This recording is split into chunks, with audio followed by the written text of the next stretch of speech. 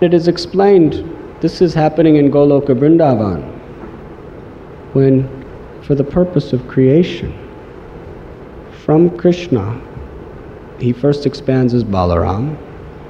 From Balaram is the expansion of Shankarshan, Aniruddha, Pradyumna, and Vasudeva. From that Chaturvyuha is the expansion of Narayan, the Lord of Vaikuntha. From that expansion is expanded the secondary Pradyumna, Aniruddha, Vasudeva, and Shankarshan.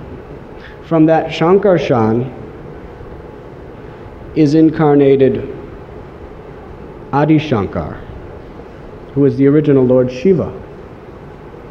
Actually, systematically we can understand that Vaishnavanam Yata Shambhu, that Shiva is the greatest, the supremost of all Vaishnavas. Why? Because he is an expansion of the original spiritual master, Balaram. Now that same Shankarshan also expands himself when it's time for creation as Karanodakshaya Vishnu, Mahavishnu. From Mahavishnu, the planets emanate from his body, the universes. He enters into its universe as Garbhodakshaya Vishnu. Then he enters into the heart of every living being as Kshirodakshaya Vishnu. And all of the various incarnations that come in this world, Matsya Avatar, Varaha Avatar, Nrsimha Avatar, Vaman Avatar, Rama Avatar, they are all incarnations of that Kshirodakshaya Vishnu. So in this way we can understand that Balaram is the source of all incarnations. But he is always in the mood of servitor. Because he is the Supreme Personality of Godhead in the mood of servitor, he is considered to be the original spiritual master. In Goloka Vrindavan, we always see in pictures, Krishna always holds his flute, and Balaramji always holds plow. Now this is very significant also. Why does Krishna carry his flute? To simply attract and charm the hearts of all living beings to his loving service. And why Balaramji carries plow? What do we do with the plow? We clear the road, right?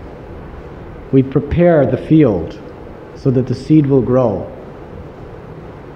We either use a plow for that purpose in agriculture, or even to make roads, to clear the obstacles.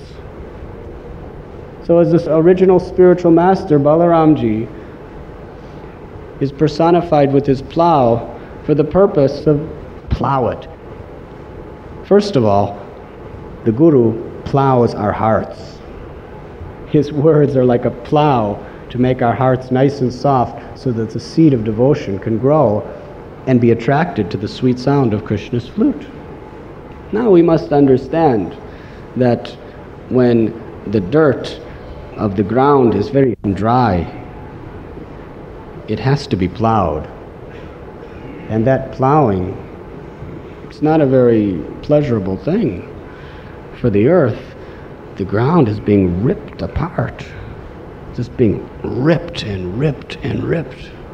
So this is the purpose of a guru, to rip our hearts apart until it becomes very soft, to just plow it and plow it and plow it until all the hardness due to false ego and pride and illusion and lust and anger and greed, he has to make our hearts soft for the seed of love can grow in it. That's what Balaram's plow is for. Through his representative, the spiritual master, he softens and prepares the field of our heart for the seed of love to be attracted to the sweet flute of Sri Krishna. And as far as clearing the road, the spiritual master clears all obstacles from our spiritual path, just like one uses a plow for that purpose. And the spiritual master is considered to be the representative of Sri Balaramji. In all of the wonderful incarnations of the Supreme Lord, the principal incarnations, we find that Balaram is present. as Narayan.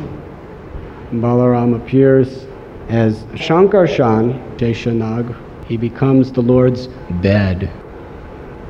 Lakshmi is massaging his feet and Balarama is his bed, his resting place. In the avatar of Sri Ramchandra, Balaramji appears as his younger brother, Lakshman. And what was Lakshman's constant meditation? Simply to be the servant of Ram, always wanting to serve. You were listening to Radhanath Swami on devotionalnectar.com.